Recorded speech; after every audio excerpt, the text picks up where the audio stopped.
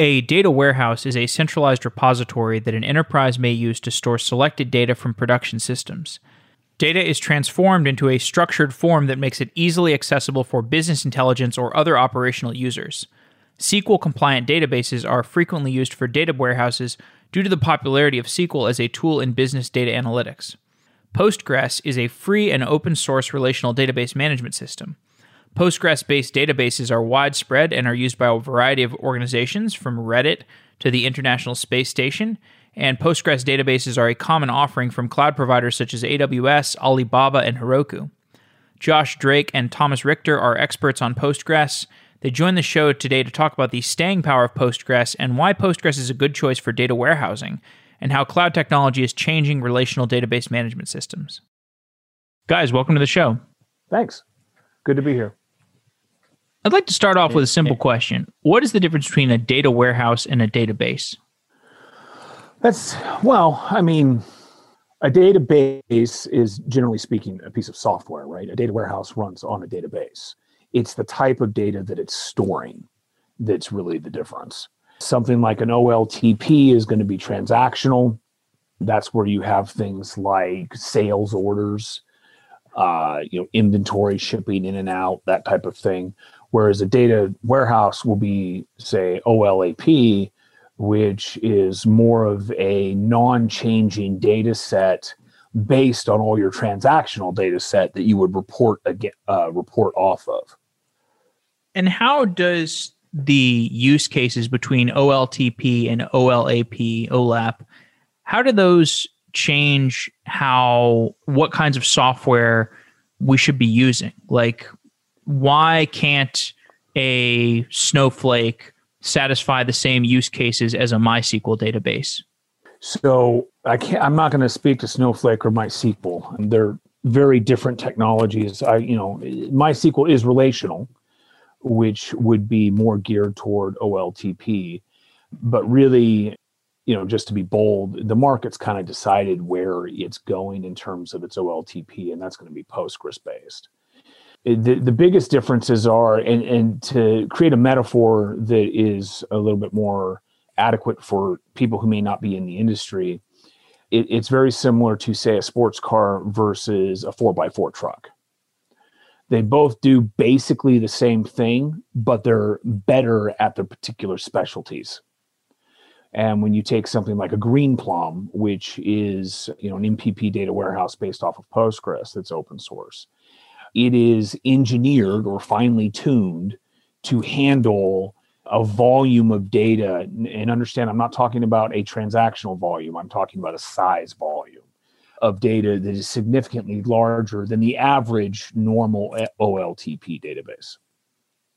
Yeah, and what I would add maybe is the requirement profile is extremely different, right? On the one side, you would have many, many small interactions. Let's say, for example, you have a OLTP database on the back of a web service, and you want to basically keep every state that the user of your web service could enter.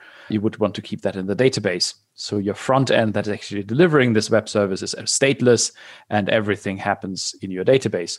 That means many, many tiny interactions that are pretty self-similar, pretty predictable, but they need to complete extremely quickly.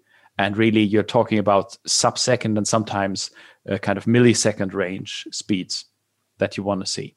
And on the other hand, you may have a analyst doing a reporting on a data warehouse, for example, wanting to find out all the products you ever sold in the last 15 months to your different geographies.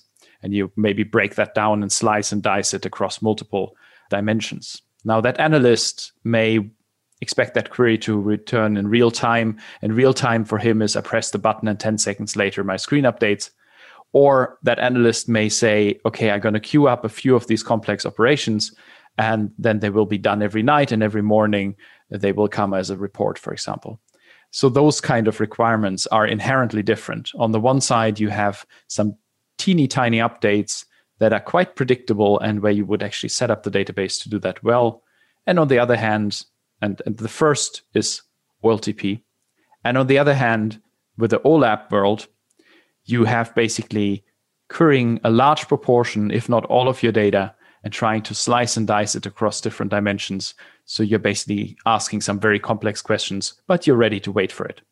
And there you're back to the 4x4 versus the sports car. They probably do very different things, but they're inherently the same technology. Right. And on that same note, there's, with OLAP, as we mentioned, it is that a lot of these will be queued up. If you are trying to get, say, a trending analysis over the last 20 years, you expect that that's going to take time. The calculations that are being performed per the query and the report that's being delivered and the roll-up windows and all these various different things, those aren't things you typically do with OLTP. So in most of the shows I've done about data warehousing is thought of as something that you must have a unique technology for your data warehouse. Like you must have a Redshift, you must have, or a Snowflake, or some other tool that is dedicated to being a data warehouse. The subject of this show is the idea of using Postgres SQL for your data warehouse. And Postgres can also be used as an OLTP database. So could you just give a high-level overview for why you advocate using Postgres as a data warehouse? So I think that there's going to be a couple of sides to this. I'll present my side as a consultant. The real functional capabilities of Postgres is that it's been around for so long, right? It's a mature database. Its heritage dates all the way back into the 80s with University of California, Ingres. It is open source. It's truly open source. And it doesn't have a central authority that controls it. It's not like a MySQL where Oracle controls MySQL development, period. This is a true community project where you have dozens and dozens of contributing companies and hundreds of contributing individuals to deliver this amazing piece of software to the public for free. Now, what has happened over time is that as it's become more economically viable, where the ecosystem starts to look at it as a target solution, which for the last decade or so has been very prevalent. You can see it especially with cloud providers. Postgres is one of the few relational databases that's actually growing in popularity. When you take all of these different providers of services and specialties, and they're contributing back to the development of the database, you start getting a customer-centric or a user-centric delivery of the software. So there was a time, for example, that we didn't have roll-up queries. Well, as users and clients started to demand the need for roll-up queries, those were delivered in the Postgres code base, and we were able to do roll-up queries, which are a pivotal part of reporting and data warehousing. And so I think that when you talk about Postgres, because of that, because of its openness and its extensibility, it has really opened the door to all levels of data development, right? It's not just data warehousing. You also have things like graph, which is very popular within the Postgres world. Yeah, and to add to that, I would say there's solutions in the market that are absolutely aimed at being just one thing. And you've mentioned Snowflake, you mentioned Redshift. But there's also been solutions that have always been built with the intention to be very versatile. And maybe a classical example of that is large Oracle deployments that are capable of doing pretty much everything, of course, at a certain price point. And another example of that is also Microsoft SQL Server. Now, those are, of course, extremely proprietary, extremely closed source kind of software. So they're probably addressing a very different market and a very different need also in terms of economics than the Postgres market does. However, they've shown that they're extremely versatile and that there's inherent value in that versatility. And I'll give two examples in a second. But the beauty is now that as Postgres is maturing it is getting things like, for example, parallel processing within a single query becoming part of its repertoire, or the roll-up queries, as JD has just mentioned, it's getting increasingly attractive. And the point there is that you can do, for example, things like using relational constraints to make sure my data is clean. One example is, let's say you want to make sure that sales reports are never ingested multiple times because that would falsify the kind of conclusions that you're drawing. So you set some unique constraints, and thereby you made sure that even if the intern tries really, really hard to ingest your sales data from Luxembourg 15 times, it will only go in once. Another like example, you have experience with that, Thomas. Yeah, I've been trying that when I was an intern. Yeah. Well, and the other angle you can, for example, do is you can, for example, keep partial aggregates and things like that and update them on the fly. So you can add transactional type workloads even into data warehousing. You can have things like triggers, business logic, both for actually modifying data if you basically discover certain patterns, or, for example, send alerts if certain things don't pass certain probability checks. Yeah, and it's basically that versatility that requires a Postgres-like concept, as in my data is very transactional, strong consistencies. I can make granular modifications. I have a predictable outcome, and that is just tremendous value for keeping things debuggable. I think that's one very important point. Predictable and clean. So I would say those are really the three things where you can, if you take a slightly more, slightly more transaction-inspired approach to data warehousing, you can save yourselves a lot of headaches. So I would agree with Thomas, and I want to back up for a moment because he brought up an interesting point. He brought up Oracle versus, say, Microsoft SQL. And technologically, both of those are very good platforms. And I think that Oracle would rather go down in flames than actually ever open source their, enterprise product. But interestingly, when you bring up Microsoft SQL, Microsoft also supports Postgres. And I think that one of the advantages to Postgres outside of the technology of it, which is, exceedingly good, is that a lot of the larger vendors are recognizing where the market is going and standardizing on Postgres in some way, shape, or form. I mean, for example, Microsoft owns Citus, so they have federated capabilities as well as, their Azure cloud. And then you have your Amazon and, Aurora and their RDS. But then you also have, like Swarm. And Thomas, I believe it's called Nitrous, correct? Where you have your own cloud services that you're providing around the unique Swarm technology with Postgres. Yes, that's correct. Postgres Nitrous, or PG Nitrous as we call it, available on AWS. Yeah, so I think that there's two sides to this, right? It's not just why Postgres is great, because I don't think there's any arguing that. In fact, even the most diehard Oracle people will say it's a good database. It's also, answering the market demand or the user demand of having essentially the Linux of databases. And I think that Postgres is what's adhering to that, because back in the day, Linux was good as a hobby. And then it was good as a print server or a mini web server. And now it runs the majority of supercomputers in the world. So it services all kinds of workloads. Well, the same thing is happening with Postgres. You have your document store capability, like a la MongoDB. You also have your data warehouse capability because it's open source. And as it continues to evolve, it's only going to scale farther and continue to reduce the demand and the need for specialized software outside of the Postgres ecosystem, right? Swarm's in the Postgres ecosystem, but something like a Snowflake, and I'm not taking away from their skills or their product, but I think that people will find that continues to be a niche product because the 90% are served from open source Postgres. So I guess I'd like to go a little bit deeper into what a data warehouse setup with Postgres looks like. I mean, if I'm using Postgres, do I have to have some kinds of ETL jobs that dump data into Postgres, or am I literally just using the same transactional database? Like, is my entire database in Postgres? Or just give me some best practices for what my setup is going to be like if I'm using Postgres as my data warehouse?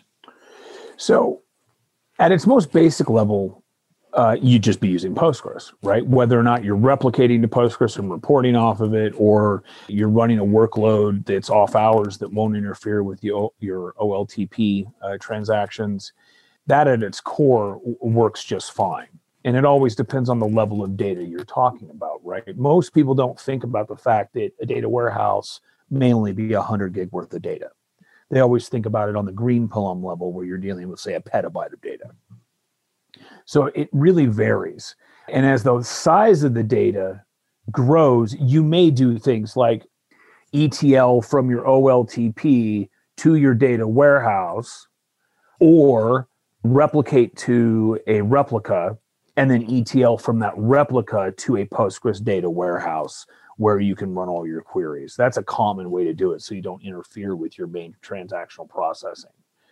And then once it gets to wherever you're doing your data warehousing, that's where things get interesting, because you do get an opportunity to take advantage of extensions such as Swarm 64's extension. Thomas, you want to expand on that a bit? Yep.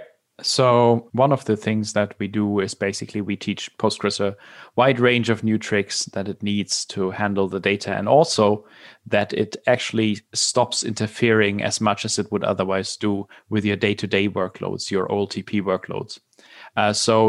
Whereas you can go as far as ETLing between, let's say, a replica and your data warehouse, there's also cases in which it makes even more sense to just have a replica of Postgres that's directly used as the data warehouse. So you don't take an extra ETL step, providing that this is what you need and this is basically the data source that you need most. Then that's actually a very, very elegant system design. And the way it works in our case is basically we are adding new index types that makes it easier to access data, especially if you access the majority of your data, as is more common in OLAP cases than OLTP cases. Also, we are changing the way how queries are planned to make them much more parallel and optimize the execution, and also prevent misestimations, which can become very, very expensive in complex queries. And the third thing that we do is basically just make the execution more efficient. So we are basically implementing new join types that allow you to combine billions of rows with tens of billions of rows, and it still works and works very fast. We do things like optimizing the way data travels, etc. So by taking all these steps, and just to be very clear, these are all extensions into open source Postgres. So we're not a fork. We're not doing what Greenplum did many years ago, where they took an old version of Postgres and turned that into a new product. We are basically providing these pieces as extensions, and as a result can really make your life a lot easier. So as in your example that you gave, Jeffrey, instead of having an ETL job in between, there are many scenarios where it just works out that you have maybe your replica and you do your data warehousing directly on the replica. And depending on workload, sometimes it even makes sense to just do everything in the single database.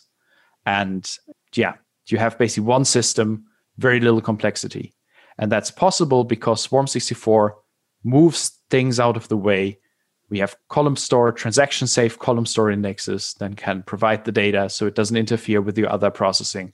We have a faster processing with fewer resources, again, reducing the interference. Yeah, so there's many, many options that you have there, but I would say the true strength is, aside from all the transaction guarantees and consistency guarantees we talked about 10 minutes ago, the true strength is also it allows you to do this hybrid workload, OLTP and OLAP at the same time. Right. And, I mentioned the extensibility before. It doesn't have to just be a binary replica, right? And to identify that, a binary replica is an exact copy of your OLTP. We can also use the built-in logical replication so that we only have to replicate out specific data sets that you would actually be reporting against.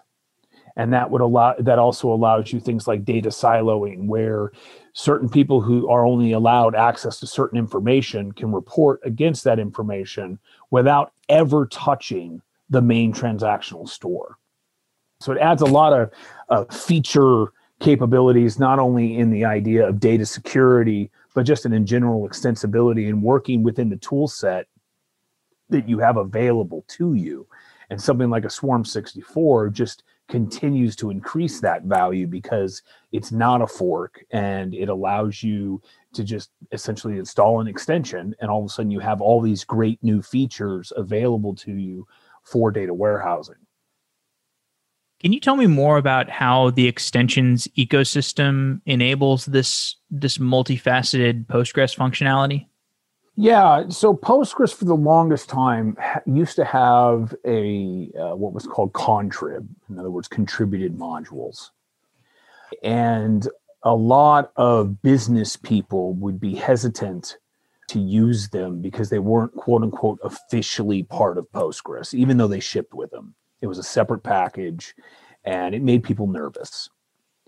So a few years back, and I don't remember exactly when, but it's been some time, the community decided, okay, let's give these a little bit more credence. And there is still contrib, but instead, let's create a universal API that allows us to build extensions.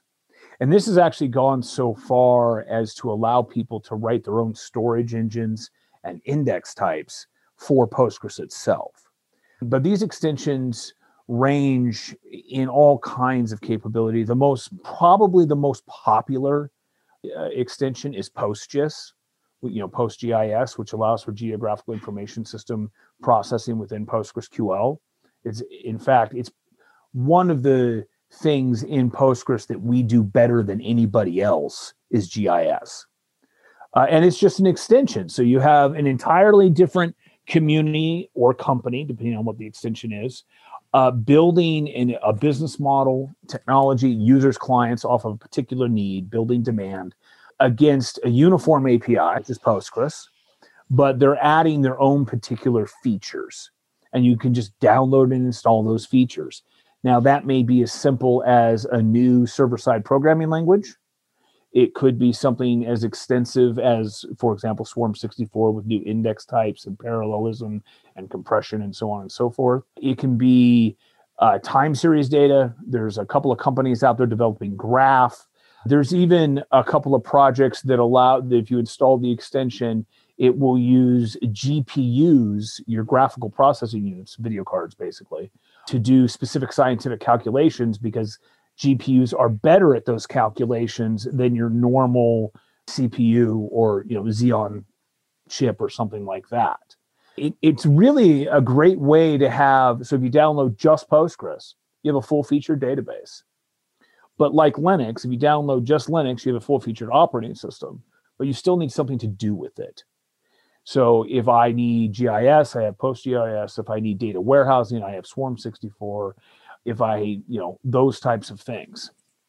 And I can vouch for the fact that a community has done a great job there in terms of embracing this extensibility. And what's also really interesting is there's some very special purpose index types, but they can be absolutely genius for very specific needs. Things like, for example, inverted indexes and so on. So there's many, many interesting things that are developed because it is made so extensible. And of course, and I think JD was saying that, or implying this maybe slightly, there's also a certain variation in quality. There's some things that are more ideas, and there are a lot of things that are quite enterprise level quality. So that's the other thing. But it's great because it means the barrier to enter is low enough for people to engage. And that's why we have all these great features. No, and that's absolutely true. There's definitely variations in quality. There are a lot of people that take a weekend to scratch an itch and put it out in the world, and it's an extension for Postgres. And we need those, right? That's your proof of concepts. That's how you take something and run with it and build a better ecosystem. But then you have what I think Thomas is kind of alluding to. You have your enterprise class extensions where you have, your enterprise class support, your consultants, your people that are really going to enable you as a client or a user to succeed with the software. Why don't we hear about more people using Postgres as a data warehouse? Interesting. Thomas, you want to start with this one?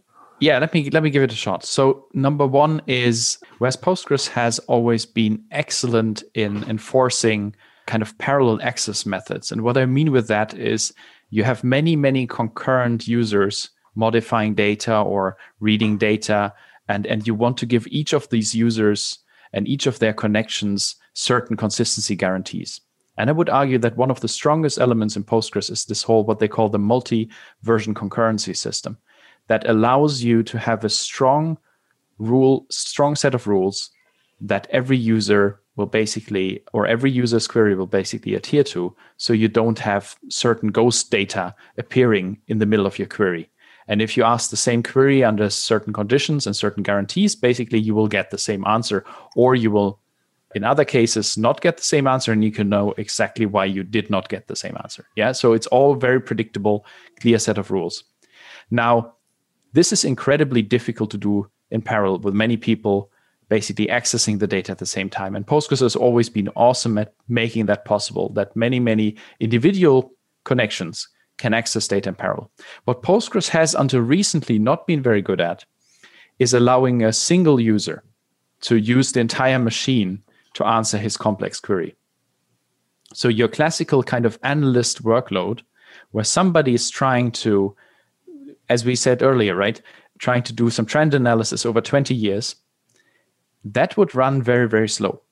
And only recently has that improved. I think we're going back to version 9.5, I believe, when parallelism was introduced, possibly 9.6. I think it was 9.6. Was 9.6. Scans was the first one.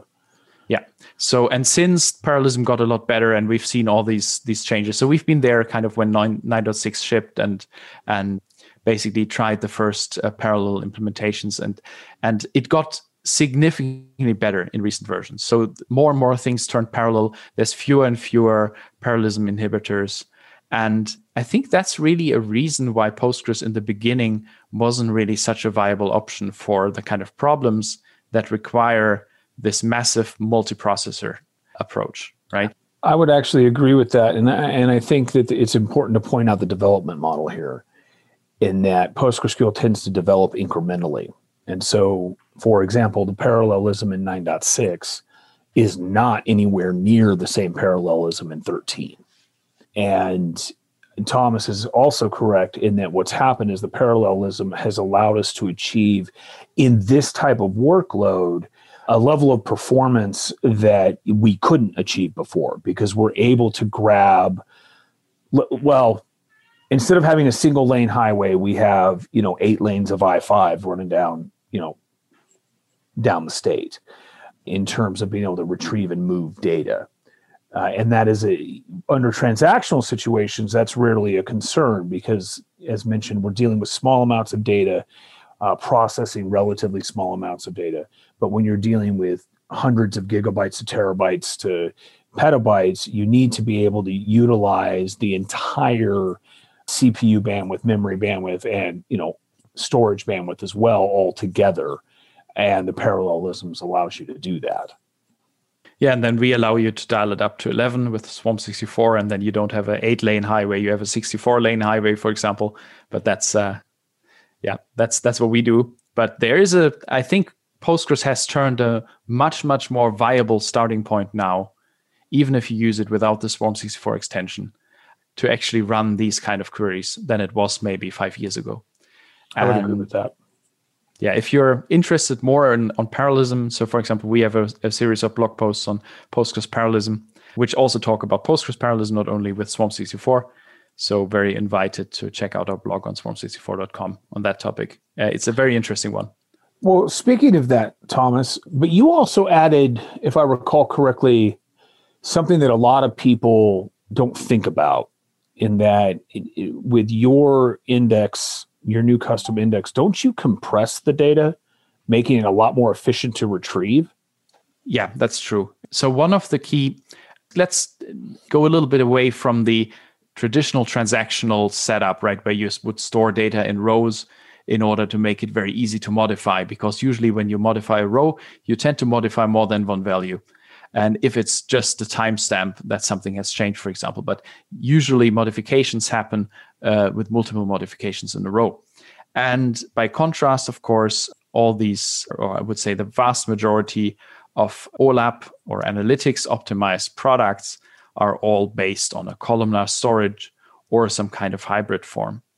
And what we found basically is that the ideal way to add this into Postgres, but still stay extremely, like we want to be 100% compatible, and we want to stay extremely close to the Postgres core data itself.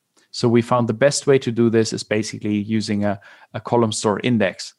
And what we do is we take the data and we put it in a columnar format, and then we compress the hell out of it. Because the important part is that the more you compress the data, the faster you can retrieve it, as JD was saying. And that's really a concern if you run on this, as we said, 64-lane highway. It takes a lot of gasoline to fuel all these 64 cars going down the 64-lane highway. It is quite difficult to do this with regular Postgres because it takes quite a bit of time to retrieve all that data. So with Swarm64 and the index, it actually gets a lot easier to feed all these individual workers with data so they can run at maximum speed and complete the query for you as fast as they should and as you want it. Well, and something I'd like to bring up on that, Command Prompt has been doing some testing as a partner against one of our client workloads. And we don't need the 64-lane highway for this particular case. In reality, we only need maybe half that to achieve the result that we want. And what we've found is Postgres was great. It actually performed the queries at an acceptable level, right? Nobody was pulling their hair out. But when we installed Swarm64 and ran the same queries against it, all of a sudden people weren't just not pulling their hair out. They weren't able to pick up their coffee and take a sip before it returned. We have seen exponential improvements in performance, even on what I would consider a standard reporting database, not just a very large data warehouse. The technology's really been able to achieve something that is more of a, well, that's awesome. Instead of okay, I've got a couple of minutes here. I'm going to go get a cup of coffee. And I think it's going to be a game changer as people start to realize what is actually possible without having to add a bunch of very difficult logic to, say, their application or ETL processes to their infrastructure and things like that. This extension it puts you in a place where it solves a lot of your problems. It takes a lot of the complexity out of delivering the results that you need from your data. And it does so in a very performant way. So are there any limitations of Postgres that remain that are still bottlenecks to making it a strong choice for a data warehouse format? Well, I would say one thing that doesn't quite allow Postgres to go multi-petabyte scale yet is that so in the community, there's a lot of movement around native sharding. And this is something that we are also very actively watching and supporting as we can. So the notion that you want to scale across more than one compute node, but not just in a replicated fashion, as we've discussed in the beginning. That's completely possible, no problem whatsoever. Many, many different solutions to that, but actually more in a share very little or share nothing kind of logic, as in you really have all your shards only containing a fraction of the data, and then they work together to solve that problem. And Swarm64 has decided to not take the route that other solutions have taken and diverge from what the community is doing, but rather support what the community is doing there.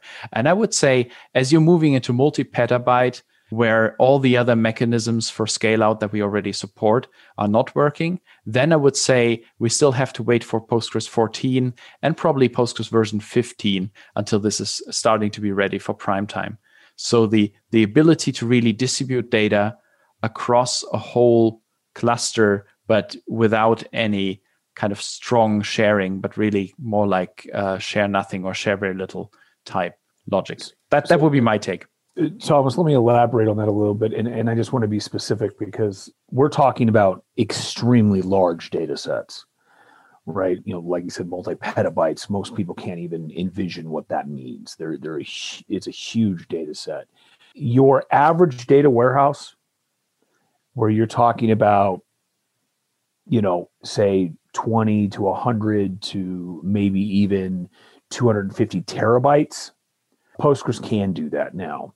And I think that I think he's right. In order to get to the true, Fortune 50 need of data warehousing, we are looking at a couple more years of development. But in terms of serving the 90%, the real interesting things for me would be, the parallelism and having a more, I don't know that we'll ever have true federated Postgres. I think that adds a level of complexity that would be difficult. But I do think that we will continue to see improvements in the federation abilities that we have. And I know the community has talked a lot about transaction managers and things like that. But I think that it's important to recognize that even now we can meet, most people's needs. In terms of taking on, say, a Greenplum, it's challenging for a community project to take on, a company with, and I don't know what their exact sales are, but let's call it 800 million a year in sales dedicated to data warehousing.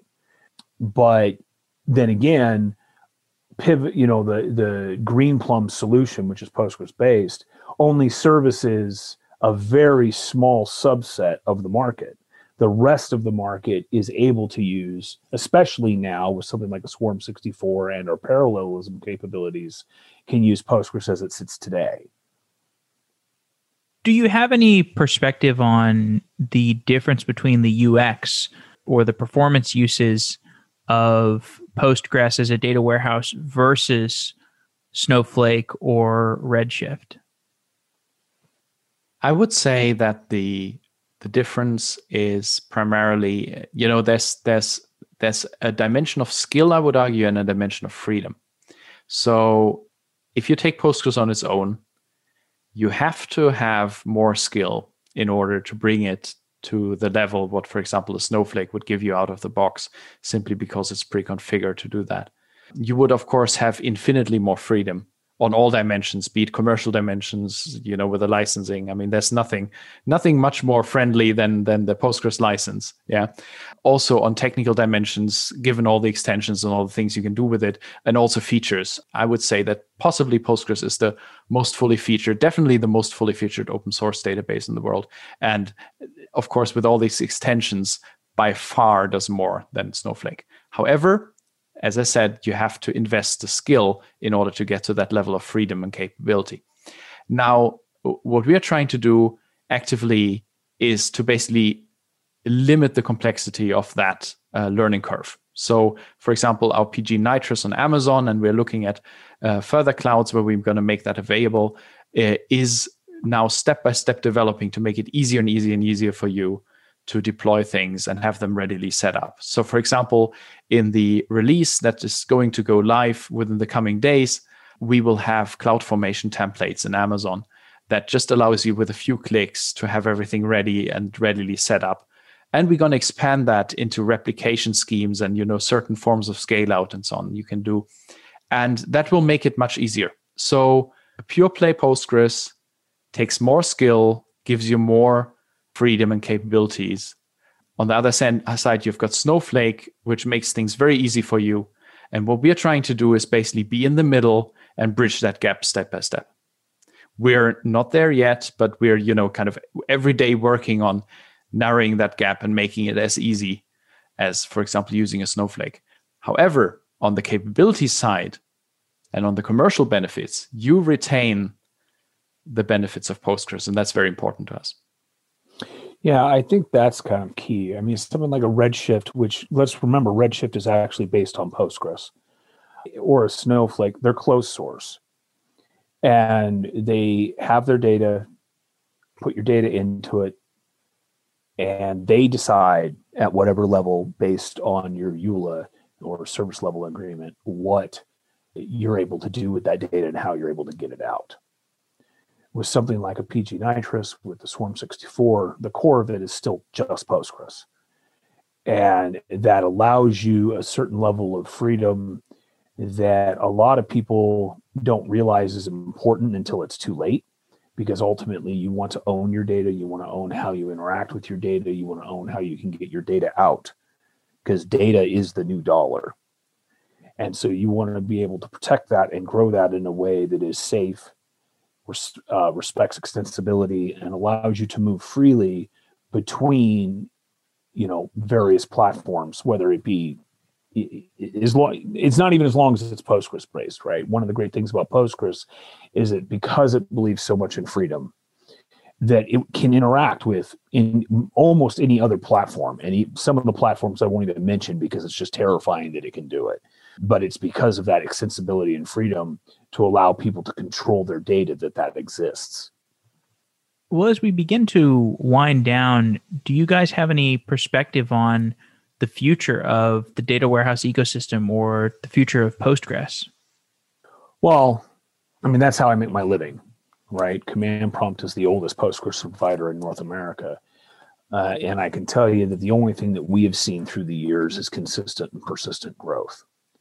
And I attribute that to the community building such a fantastic database. I think that what we're going to see in the next couple of years is a stabilization point where Postgres actually isn't getting all that more nifty, for lack of that's a really silly term, but it won't.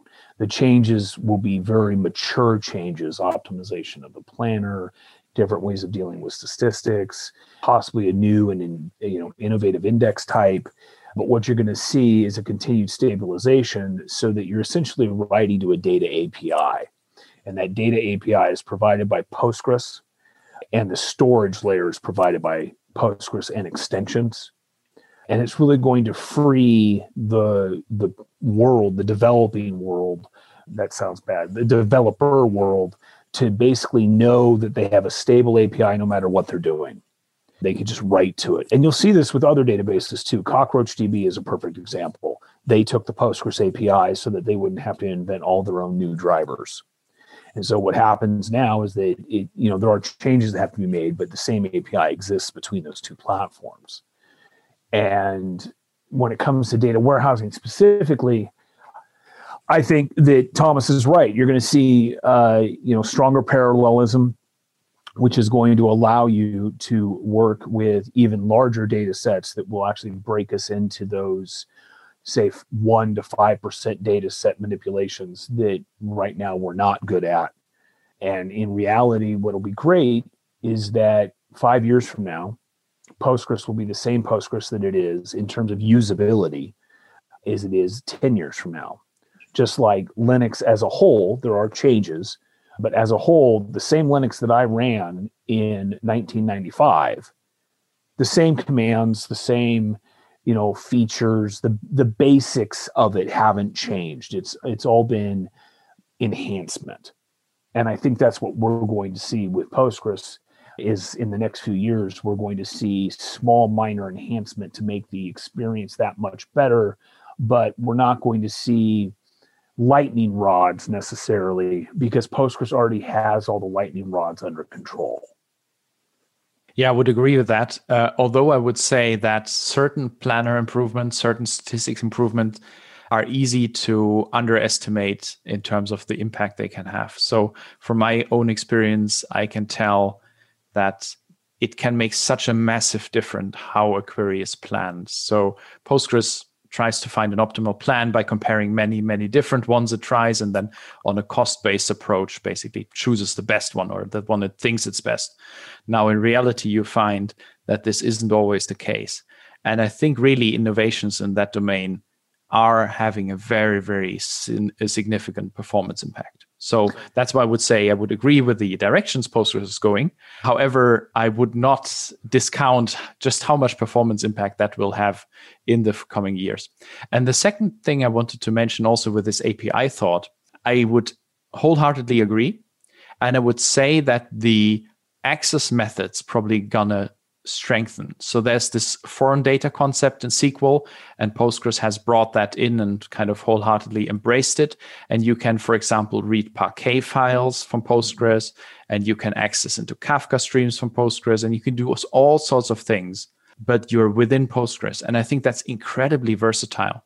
So I would definitely expect that to expand in future, really around that thought of you have a front-end API that's the same for Postgres or for Enterprise DB or for Cockroach. And then you can use that actually, but also to access other data sources. And that saves you not only a lot of complexity, it also saves you a lot of double storage of data in different places. So I would say there's some exciting things to come in that direction. I would agree. I'm by no means wanting to discount the work that would be done. I was more trying to add strength to the API argument that we're going to end up in this stabilized API. But you're absolutely right. I mean, I've seen changes to the planner go from, at one point a query takes 10 minutes, and then with, in the next release of Postgres, it takes considerably less than that, just because, planner analysis. And I also agree that it's actually one of those funny things, because at one point in my career, I had someone say, "Hey, are you a C hacker? And could you contribute to Postgres?" Well, I actually do have code in the back end of Postgres, but here's the difference. Sure, I can hack on PSQL and make it do new nifty things if I want to, but I wouldn't even touch the planner file. It's just a different level of expertise and thought process. And so my hat's off to the people that can actually manipulate and make the planner better, because it is truly an exercise in just mental Olympics. And it's fascinating to me. Cool. Well, guys, thank you so much for coming on the show and giving me some insights as to Postgres as a data warehouse. It's a completely novel concept to me. You're very welcome. Thanks for having me. Yeah, thank you very much. It was great fun.